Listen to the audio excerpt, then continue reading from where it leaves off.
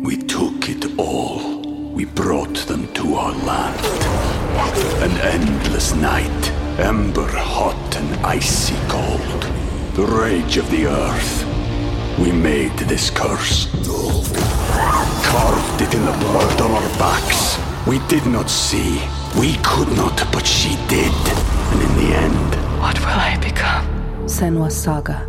Hellblade 2. Play it now with Game Pass. You are listening to the Next Best Picture podcast, and this is Daniel Howitt's interview with the composers for Ammonite, Dustin O'Halloran and Volker Bertelmann.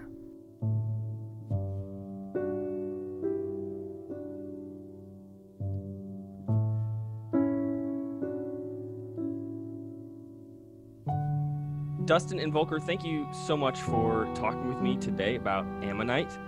Dustin, you've worked with Francis Lee on God's Own Country, but for both of you, I'd love to know how you came to this project and what those initial conversations about the film were like. Well, to clarify, Francis used some music from another project that I did, A Winged Victory for the Sullen, and it was music that we had already written. So this was actually the first time he had worked with composers. Gotcha. And so I think, he came to us. Seesaw is the production company that did Lion, and I think that they wanted Volker and I to come back together and do this film with Francis, and I think they thought that we would be a good match for the kind of sensitive, nuanced film that he was making. And so what were those initial conversations about the film like? Maybe, if this was Francis's first time working with a composer, what sort of direction did he give as you guys started finding the music for the film? Well, I think Francis had a very clear idea of where he wanted to position the cues. So we were it was pretty fast that we knew already for which scenes we have to write music for.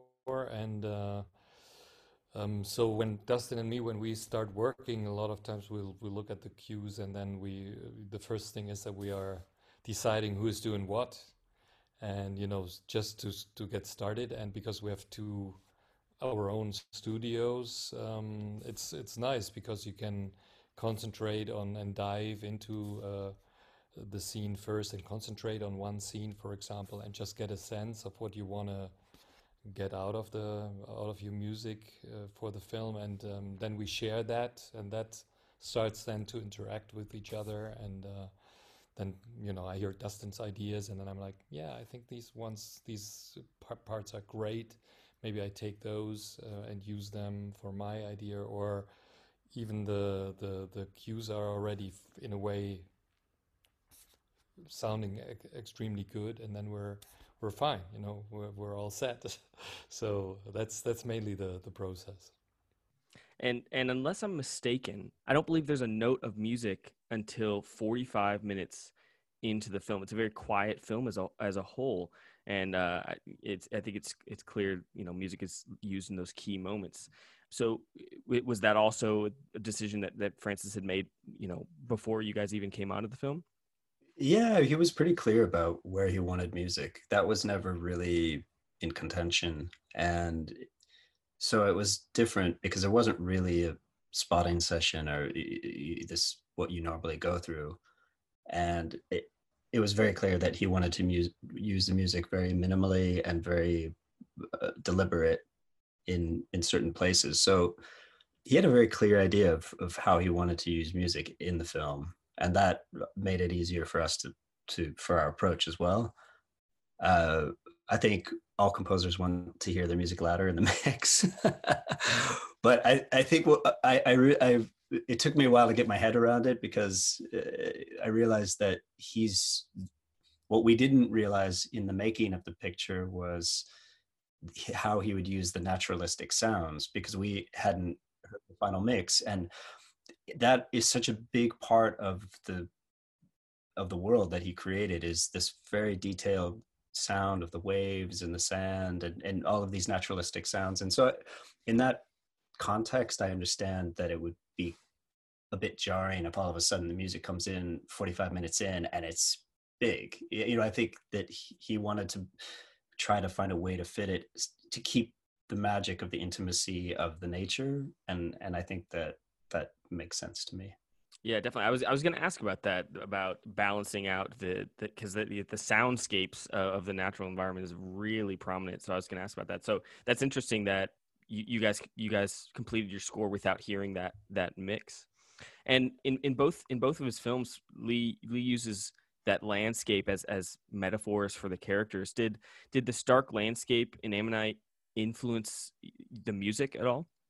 Oh, absolutely. I mean, it's it's just so quiet, Right, and you right. just have one person digging. I mean, that's that's something where you just, I mean, you play one note and you think it's already enough, and then you play another one and a third one.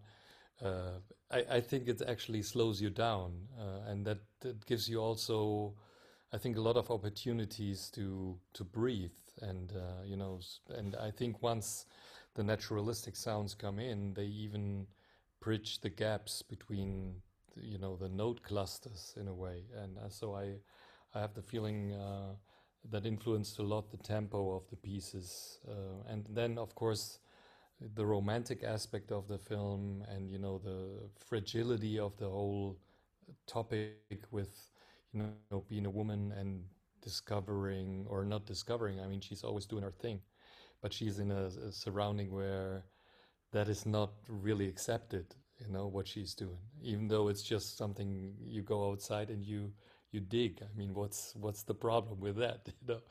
But at that time it was a problem actually to to get accepted as a scientist, and so I think that whole topic made the music very fragile, and maybe we would say in Germany we say it has a thin skin in a way. Yeah. It's very sensitive in a way, and I think the music has something of that. Yeah, definitely. I think it was, I mean, in that way, because the film is so minimalistic in some sense, it made it a little bit tricky because you could never overplay the music, and you had to be really sensitive to that space. And I think that was one of the biggest challenges, was how do we create a score that also doesn't get in the way to this very thin skin, like Volker said. And that's a challenge to make it work. Yeah, what were the emotions that you connected to for the characters? What emotions did you try to convey with the music? You talked about the fragility. What else did you sort of connect to emotionally? Well, I think that the film explores identity, it explores loneliness, it explores the desire for human connection, and I think those are very universal themes. And I got to see the film during lockdown, and I think that in this environment we're living in right now, it had a very particularly resonant feeling, because we're all experiencing a sense of loneliness, a sense of loss of connection. Some people aren't even able to hug their family. It's it's a very interesting film to come out right now, because there is this desolate, lonely feeling to the film in a lot of ways. And I think that, and there's a lot of space for people to be in it. It's not a film that pushes a narrative in this story to a climax. It's a very slow moving feature, and I think that just this period that we're in, I think people have a little bit more patience to accept that, and I think I think it's an interesting time to see a film like this. Yeah, and I also think that it's very there is quite some hope as well in that film. I mean, you can, with the ending, you have the feeling that slowly the protagonists are developing into an area where they can be fulfilled in a way, and I think that's something. When we connect to what Dustin said, I think that is something that we also have to do right now. We have to connect back with our own identity, our own feelings, and getting maybe a little bit more introverted, and see how that goes, and that this is maybe already enough, besides the fact that it would be wonderful share that at some point with others again, you know. But I think in that film, that kind of connection, I think, is really nicely developed, and not, it can be easily getting into a cliche so quickly. So, and Francis was doing it so nicely.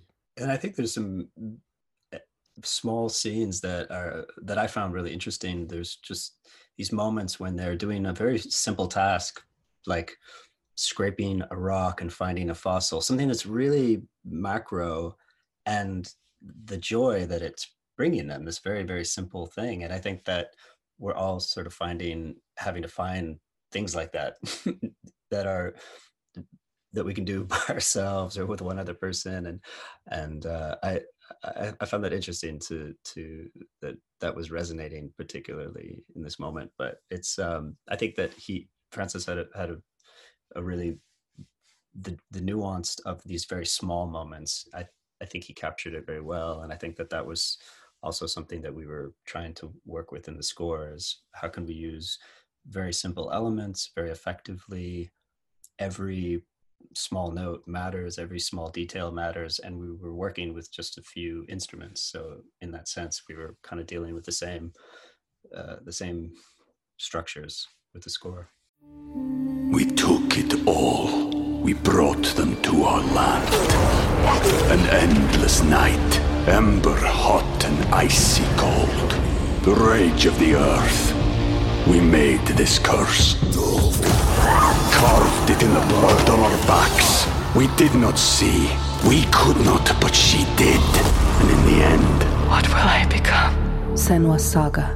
Hellblade 2. Play it now with Game Pass. Hello, it is Ryan, and we could all use an extra bright spot in our day, couldn't we? Just to make up for things like sitting in traffic, doing the dishes, counting your steps, you know, all the mundane stuff. That is why I'm such a big fan of Chumba Casino. Chumba Casino has all your favorite social casino-style games that you can play for free anytime, anywhere with daily bonuses. That should brighten your day a little. Actually, a lot. So sign up now at ChumbaCasino.com. That's ChumbaCasino.com. No purchase necessary. VGW Group. Void where prohibited by law. See terms and conditions. 18+. Well, take me through the actual composing process. Talk to me about the instruments you guys used, how you guys worked together. I'd just love to know more about the actual creation of the music. Well, I mean, in this case, specifically when we talked about the tempo, it's always good when you have no metronome working. It's just like you sit on your piano or on another instrument, but mostly we both sit on the piano, and you just play along with the film and trying to find the pacing and the gaps between the notes and the breathing. And once that is done, and that's why we both, I think, are recording already with quite a good equipment right away, because you never know, it can happen that one take is the take that will end up in the film, because it's so personal in a way, and that makes it I think the writing process and the feedback for the music, it makes it very very close. You always feel like the piano or the guy that plays the piano sits next to you and just plays along with the film. And I think that was at least my process, and maybe Dustin can add something to that. I think in general we both have a kind of similar process to start on films. That's awesome. How much writing? You said you kind of sat down and played along with the film. How much preparation goes into that to still maintain that live feel? How much preparation goes into before you start to play along with the film? I think with this film, it's been a while now. Sure. Because we actually started it before COVID and all of that. And I think that, when we started, we were just writing music. We weren't really trying to work to picture quite yet. And Francis had a concept about trying to create a single piece of music that could have variations through the film and sort of arrive at an ending where it all comes together. And we diverged a little bit from that, but in some ways, that was sort of the process, was to sort of find a piece of music that could work as a whole for the end and sort of work our way backwards. But we found that some parts of the film just needed specific emotions and certain things. So we adjusted to that and created new pieces. But it was, in the beginning, it was just sort of sitting down and writing. I mean, we knew that the score would have a lot of piano, so we started there. We both started working on the piano and recording pieces.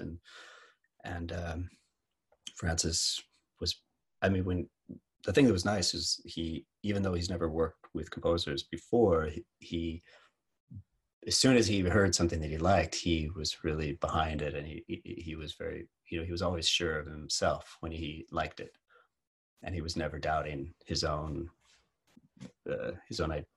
ideas of what he liked, and that was great. Well, you both have worked together quite a bit over the past few years. Any upcoming projects that you guys are working together on that you can tell us about? Nope. We have a break. Okay. Well, that's good. Yeah.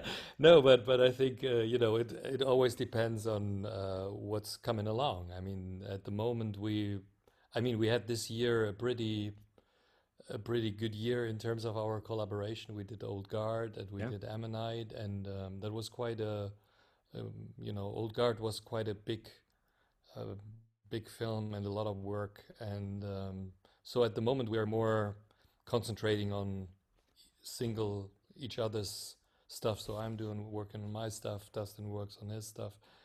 But whenever there's something coming up where we have the feeling this is definitely something we could do, we're always discussing, and sometimes it can happen that we both are in a different space or in a different headspace, and then we just pass. But I think we're both open to explore also diversity in what we're doing. And we're just waiting to see what actually gets filmed. Sure, right, yeah. I mean, that little caveat, yeah. Yeah. What will actually be filmed in the future? So. Right, for sure. Yeah. Well, guys, thank you so much for your time. Congrats on the film. Thank you. I appreciate your guys' work. Thank you so much for having us. David.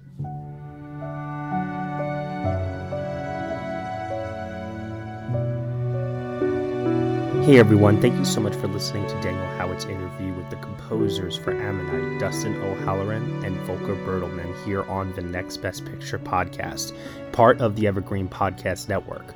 You can subscribe to us anywhere where you listen to podcasts, and if you're feeling generous, head on over to Apple Podcasts and leave us a comment there with 5-star rating. It helps us to get discovered. And if you're feeling even more generous, head on over to Patreon, where for $1 minimum a month, you will get exclusive podcast content from us. Ammonite is now currently playing in theaters, and we shall see you all next time.